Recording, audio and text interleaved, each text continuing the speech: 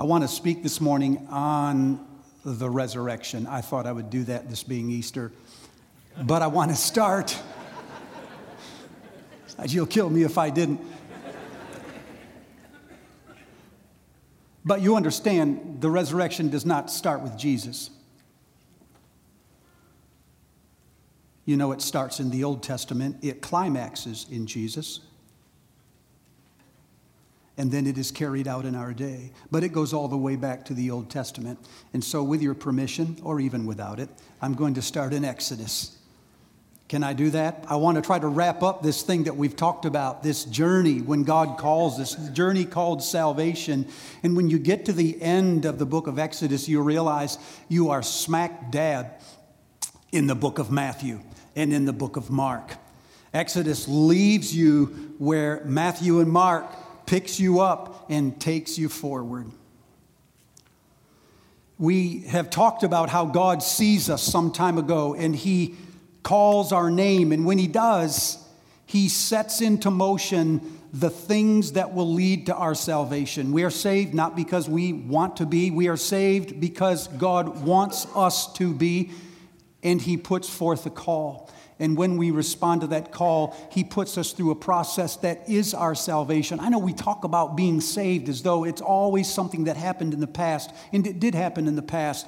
But salvation is something that is happening. If you've gotten nothing else, I hope you've gotten that. Salvation is not something that happens in a moment that we keep tabs of and then turn into some kind of a report. It's a process that God is putting us through. So some of you are early in that process. Maybe you're hearing for the first time that God wants to do something significant in your life, or maybe you're feeling like you're trapped in a predicament, and for you, the process of salvation has already begun. A moment of surrender is necessary. But for others of you who've been a quote-unquote Christian for a long time, you've discovered that God is starting to disentangle you from things that have attached themselves to you over the years. At first, you liked them. Then you needed them. Now you can't do without them. And they're starting to take the place of Almighty God Himself. And so my word to you is that part of your salvation is this separation between you and those things that keep attaching themselves to you. Some of you have gone through that moment of deliverance. The momentum has shifted. It's easier for you to do what is right than it is to do what is wrong. Now, granted, in a room this size with this many people, that's probably the minority. Most of us, when we get up in the morning, we have to think about what is the right thing to do, and then we try to do it, yes? But there are some here for whom that has changed. They wake up in the morning and they do the first thing that comes to their mind, and it happens to be right. And then they do another thing, and it happens to be good. And they end up living like Jesus, really without a lot of effort. The fruit of the Spirit, it's the Spirit of Christ in them that's really empowering them. It's a different place to be, and even if you're not there, I hope you will leave open the possibility that part of what it means to be saved is to come to that moment where the momentum tips. Okay, now it's gotten quiet. So you find yourself in a wilderness, in this place where you can't get any traction, you can't move forward, you think you're a Christian, but if you are a Christian, why is all this stuff happening in my life? And see, this is what you have to know. That when you decided to follow Christ, or you wanted to become a follower of God, that didn't protect you from all of this stuff that's happening. What we have to tell you is, stuff is going to happen to you whether you're a Christian or not a Christian. It really, when it comes to that, there is no difference. Christians lose good people too. And Christians have really hard lives too, and they have to do difficult things. The difference for the Christian is that they know that there's a purpose now. There's a direction. This is going somewhere. It's not a random event. It's not something I did wrong. There's an outcome in all of this.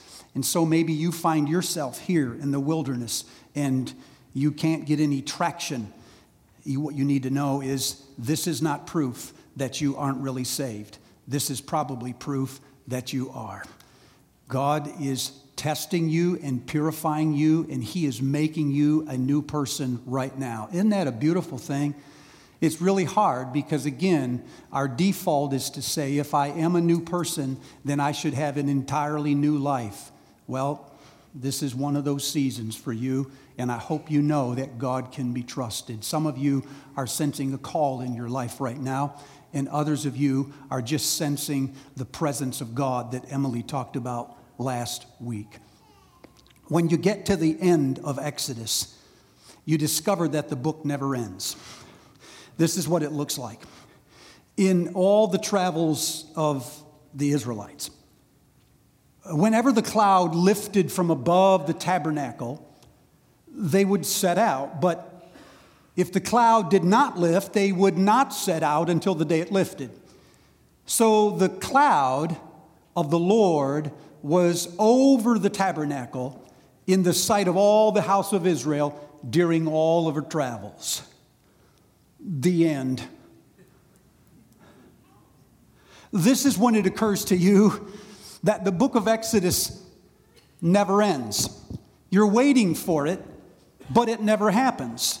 You want the details to be put back on the shelf so you can answer the questions and say, oh, now I know what happened to that person or this person. In fact, it's worse than that. When you started this book, God made promises that he still hasn't kept. What he said was he was taking you to a land of milk and honey. We'll call it Promised Land. Are you with me? But you get to the end and you realize you're not there, but the book is over. So you come to this place where you go, well, this must be one of those moments where even though this isn't the end, I can see it from here. My wife is a huge fan of Hallmark Channel. I, on the other hand, and some of you know what I mean. But on occasion, when I lose an argument or a bet, I will subject myself to the trauma of a Hallmark movie. It is the ultimate payback in our house. When you watch a Hallmark movie, it does not matter how many times you have sinned. We're even.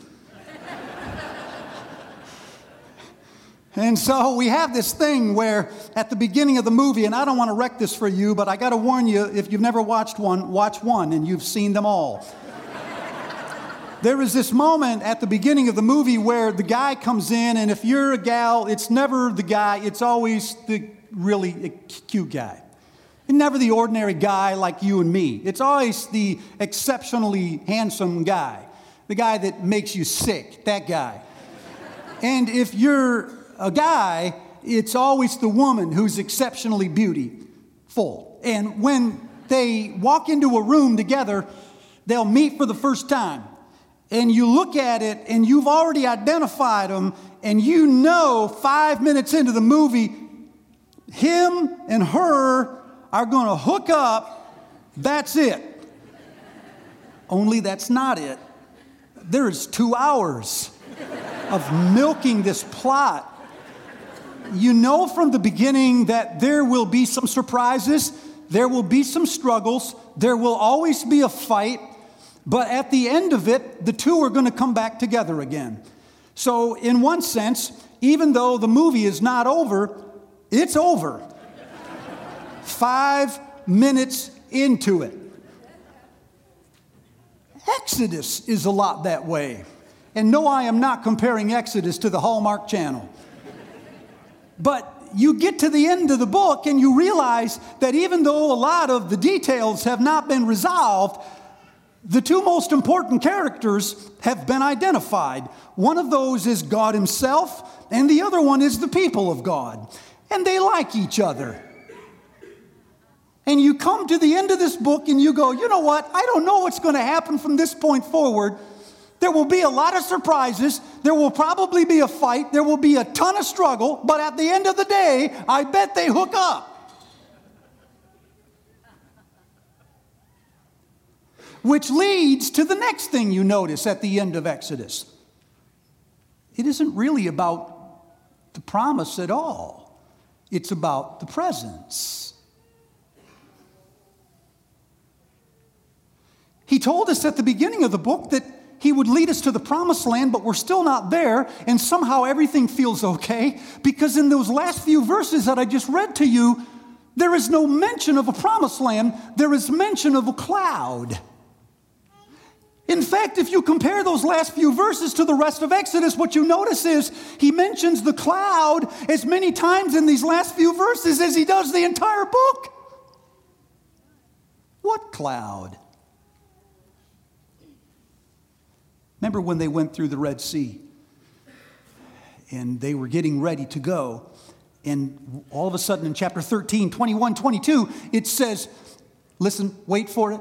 It says, and Yahweh went ahead of them. You can start to smell Easter here. Yahweh went ahead of them in the cloud. That was a game changer. Because when they got into the sea and the Egyptians were coming after them, watch it, chapter 14, 19 and 20, the cloud lifted up from in front of the people and it moved to behind the people and it separated the new people of God from the people that were chasing them. So it said from this day forward, it was dark where the Egyptians were, but it was light where the Israelites were. And the last phrase is, so they never were together. So this presence of God started to guide them, and then it separated them once and for all from the life that was behind them. There was a day when they were in the wilderness and Aaron was preaching because Moses was too afraid. And while Aaron was preaching, the people were grumbling under their breath. Some of you have done that. I've seen you. You don't like the way it's going. And there's days when I'm worse than Aaron. And he's fumbling for words and the people are upset and they don't want to be in, quote, church today. I was preaching in northern Michigan and I looked out halfway through the sermon and a teenager had a black t-shirt on that said, your lips are moving, but all I hear is blah, blah, blah. But my modus operandi, as you know, is to plow through it. You know this. You wish I quit. Dick Barise used to preach in this church some years ago, was in Fort Wayne preaching one time. He got 10 minutes into the sermon. He knew he was missing on every piston. He finally stepped out from the pulpit. He said, listen to me, people. This sermon ain't going anywhere. I know it's not going anywhere. You know it's not going anywhere. This sermon's over. Let's pray the benediction. Church was over. Man, he has nerves of steel to do that. Most of us just put our head down and push all the way through it like I do. But this guy knew when he was bad. So Aaron's out in the wilderness. He's preaching. He's missing on every piston. Everybody knows it. And they're thinking, man, you need to give the benediction. And in chapter 16, verse 10, wait for the language. It says, and the people looked past him into the desert, and there was the cloud. Oh, I wish I'd have had that on some days, huh? I'll put that thing up there and say, I know I'm boring, but look at that. And that'll do it right there, right? You look at that and say, oh, man, you just got interesting, boy. Why? Because whenever the presence is there, people knew they were okay. You're in the wilderness. You don't know where you're going. You don't know where you've come from. You don't know how far you have to go. You don't know anything. Does God have a plan for your life? You have no idea. All you know is when you look to the wilderness, there's a cloud. And when you see it, you go, we're in. We're in. I don't know how long it's going to take, but we know the deck is stacked. If God has cards, we're going to win. You see it? It's a game changer. Exodus chapter 19. A cloud comes down and settles on top of the mountain, and it starts to lightning and thunder. I've been in Colorado with the yachts. We look out over the mountain ranges, and you know when the cloud comes down, it's a thunderstorm cloud. It comes down and you can see it get really dark and the lightning and it's cracking. And I mean, when it says the mountains trembled, you're thinking, I'll bet they are over there. We're staying here. In the midst of this cloud, Moses hears a voice. This is a very rough translation, a very rough translation. From the cloud, he says, come on up here, boy, I want to talk to you. Deep in Moses' heart, he's thinking, I ain't going. But he does go. Chapter 20, watch the language. It says, he goes up the mountain into the dark where God was. And the people watch him disappear out of sight. And their beloved leader is gone. But they also know that those are the best possible moments of their lives. And why do they know this? Because when the cloud is present, when the cloud is with you, God is with you, and you are safe. You don't know where you're going, but you're safe. It's okay. Which leads to the third thing I noticed about the end of this book. And this tips us right into Easter. Exodus is not really about a mountain where people gather like church on Sunday and hear a word from the Lord. Exodus is about a movement, people. The book is not just about God creating a people. The book ends with God taking his people on the move.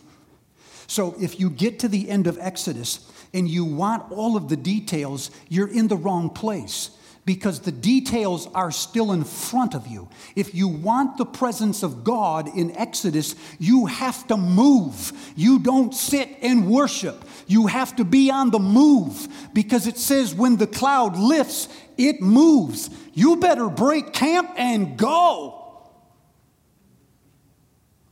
Or you'll have church without him here. You see it? Which leads us right into Easter.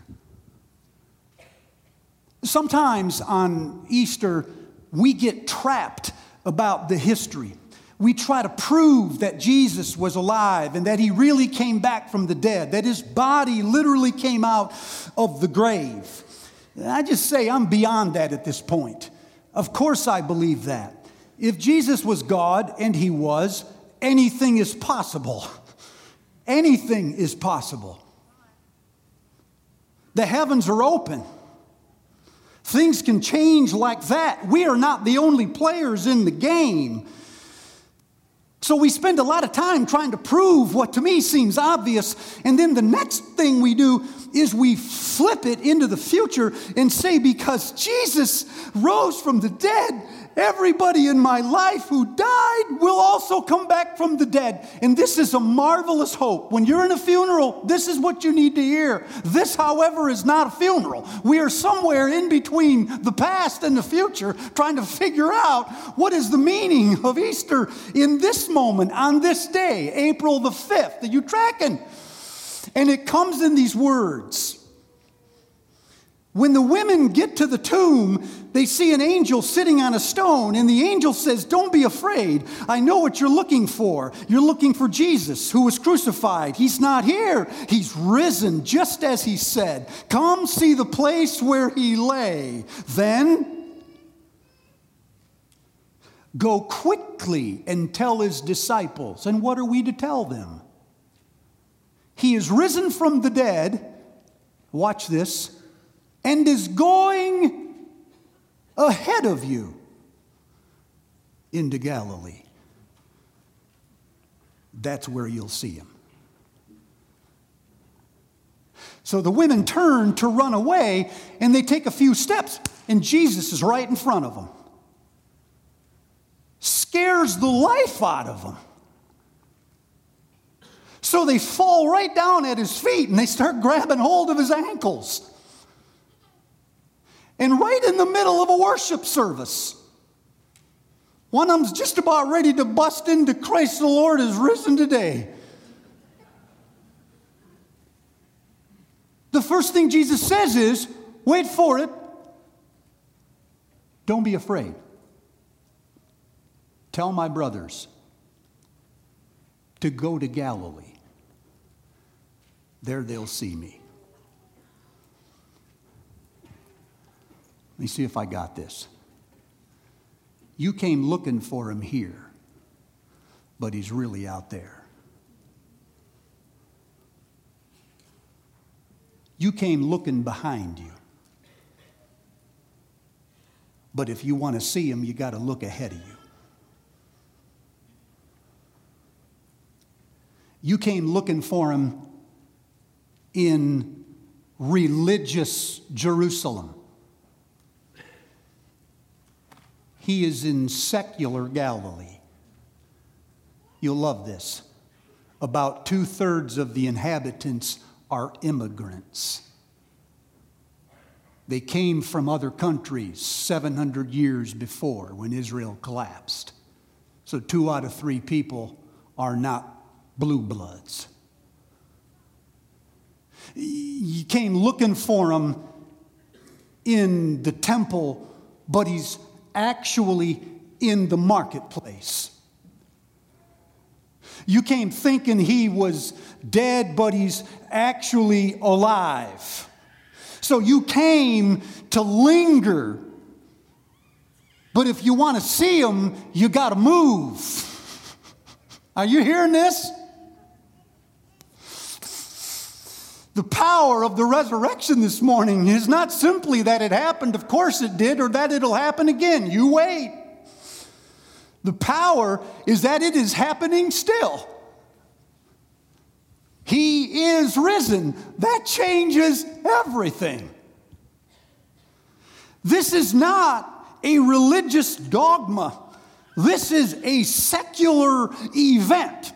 So even if you don't like the resurrection or agree with the resurrection, you got to deal with the resurrection because it means anything is possible. We're not here alone. The heavens are now open. God can descend and ascend at will. He not only hears prayers, he can answer them. He can still do things you can't explain.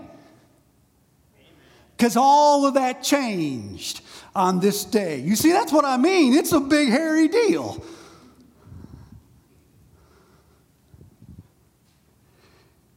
And he's going ahead of you.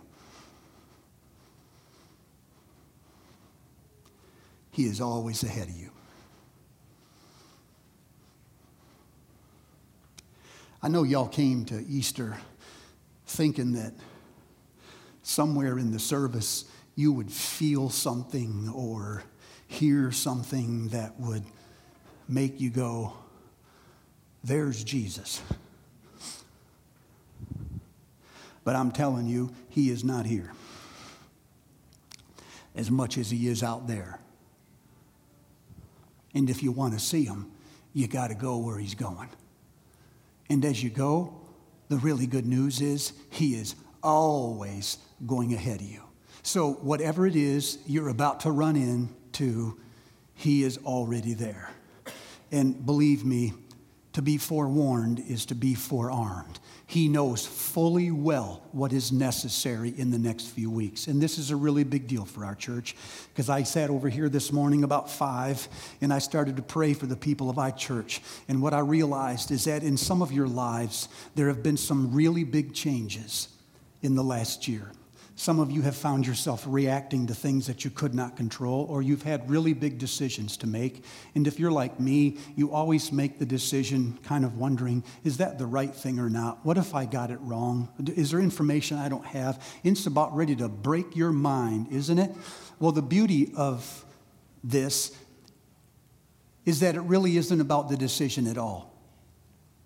Because it really isn't the plan of God that you're most interested in, is it? You're not worried, are you, that you'll get it right?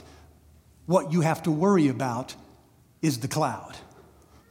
When the cloud is there, you'll have it right. as long as you are in the presence of the living God, by the time you make the decisions, the ones that could kill you have been stripped from the menu. You are already looked out for. You do not have to create your future. You don't have to have a big, long plan and then step into it and hope you get it right in between. You have to look to the empty tomb and know that He's alive. And you have to know that He is always a few yards ahead of you. And then you just have to go. And He will work it out. See, I worry about that sometimes. I lose things, I lose people, and I'm like you, I'm always figuring out, well, where in the plan of God is this? Man, I don't know. And I know you're thinking, dude, we pay you to know this stuff. Well, you're getting ripped off.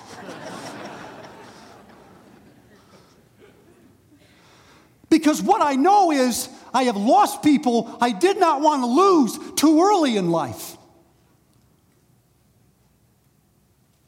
And so have you. And you've had those moments where everything broke loose for you, and you thought to yourself, is this it? I got to figure this out. There is something I got to learn. Oh, God has a plan. God's going to teach me something. I just know He is. And when He does, I'm going to be all better, as if it were the plan that was guiding you. I'm telling you, it is the risen one who is guiding you. That's what you got to know. You say, well, there is a plan, you just don't know it. With all due respect, what good is that?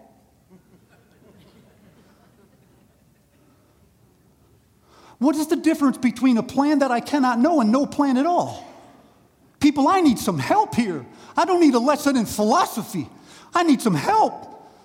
And the help comes when you realize I don't have to figure this out. There may or there may not be. It doesn't matter to me. I look to the desert and there is the cloud, and I know that He is going ahead of me into Galilee.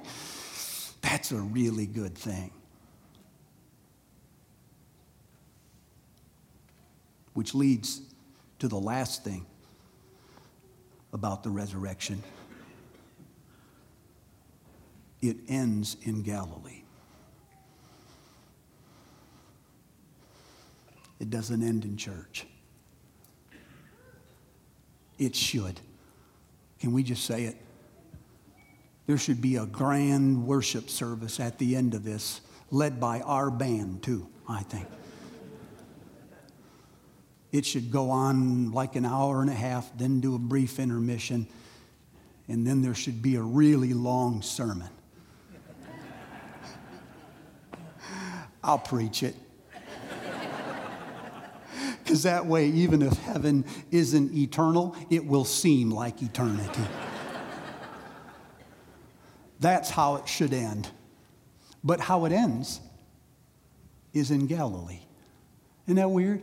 Secular, immigrant-filled, mostly lower income, farmers, day laborers, people who hate the government and can barely get along. That's where the resurrection ends, which, by the way, is where you come in.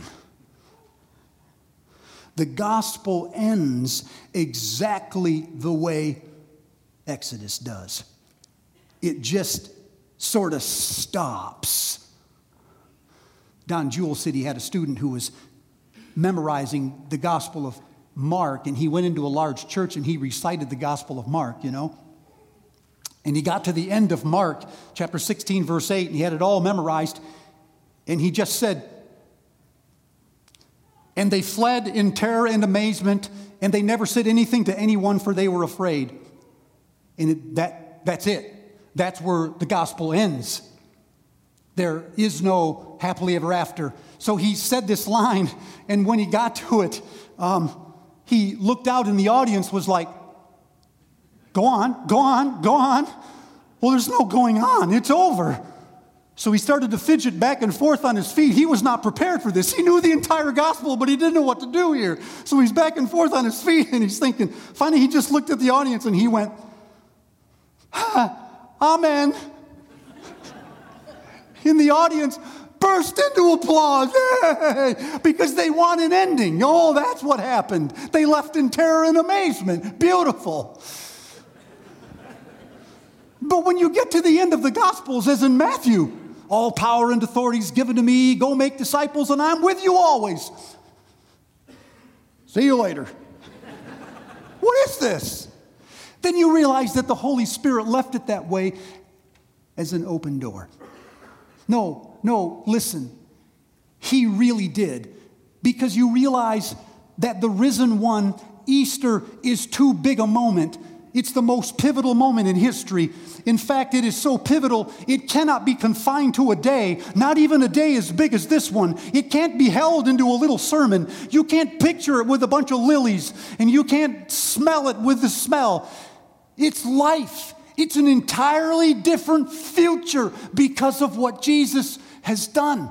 And it occurs to you that we are called into this life, and this life is always moving towards the secular world, the very people the resurrection was intended to hit. And it calls us into that. And it says to you, in effect, the end of the story that you keep waiting to see is not behind you, it's in front of you. And it's not in a sermon. It's in a dialogue.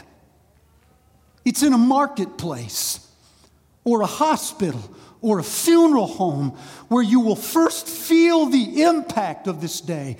And when you are there and you remember what the angel said, he is going ahead of me into Galilee, you will know he is alive. My fear is that you and me are like the disciples. The fear is not that they won't see him. Of course they'll see him. Of course they'll see him. The fear is that we won't recognize him. Like two guys walking on the road to Emmaus, we'll be looking right at him, having a conversation, and not realize that's him. Like Mary, we will turn and think it's the gardener. And maybe it was the gardener. Maybe he is the gardener. Or the waitress. Or the cashier. Or the lawn boy. Or the person you meet in the laundromat. And we'll miss him. This is a day when everyone is called into Galilee. But I tell you, Galilee cannot be transformed apart from the resurrection. Let me say this heart to heart to some of you guys who are over your head in social action. The goal of our mission is not to make sure everybody has a job and all incomes are equal. The goal and the mission of the church is to make sure that what the resurrection pictures is a living reality in our community. This is a picture of what life looks like at the end. If we forget this picture, we are just another social organization. Thomas Long says he was serving on a committee in Princeton some years back. It was a committee of advisory for chaplains. They would have chaplains all sit in a circle and tell them what they've done, and then they would ask questions, and that was it. On one particular day, a Methodist chaplain came in and gave the report, and when he was done, someone said to him, "So can you tell me the moral life? Tell me the moral life of these students." Said the chaplain, "Well, sir, I think the moral life is quite strong. They're all in love with God, and they all have big plans for their life." "Well, what are they doing?" he said. Well, he said, "Some of them are involved in the public schools. They're in a mentoring program." And when he said it, a Jewish rabbi on the other side of the table started to smile. Didn't say anything. The student went on and said, and some of them, sir, work in soup kitchens. Some of them just protested last week about apartheid in South Africa. Some of them work in the mission downtown. And the more he talked, the wider the rabbi was smiling. Finally, at the end of his discussion, the student was so upset with the rabbi, who was now grinning, practically laughing. He looked across and said, "Ed, have I just said something that's funny to you?" No, not at all, said the rabbi. I was listening very closely. I heard you say that the students have a strong moral life, and they do. And he said, I heard you say that they're very active in the affairs in their community, and we're glad for that. But as you were talking, I was thinking to myself that what those students really need is a vision of salvation. Everyone looked at the rabbi like you were looking at me. How could you be in all of those things and miss the message of salvation? You already know the answer. It's all too easy, said the rabbi. Unless they have a clear picture of what God is trying to do to the world, the soup kitchens will beat you down. Is he right or is he right? We have to remember that the resurrection is not our story. It is world history. It is the direction that the world is going. So every time we do what we do in Jesus' name, it is not to fill our seats or even to save individual souls, though we want them all. It is to transform the world into the image of Him so that He, not us, might be firstborn among millions. And that happens one person at a time. But church, do not lose the vision that Easter is a living reality. And it influences everything we do in Jesus' name. So this morning, I call you, whatever you're doing and wherever you work, into the movement that God is leading. I call you with assurance that wherever you go, He got there first. And I promise you that He is going somewhere. And all you need to know is that He is with you, alive, and He is leading you. And as you follow Him together, Easter will be the end of the world. I can't think of a better ending. Can you? Can you? And so with all of that, I say, He is risen.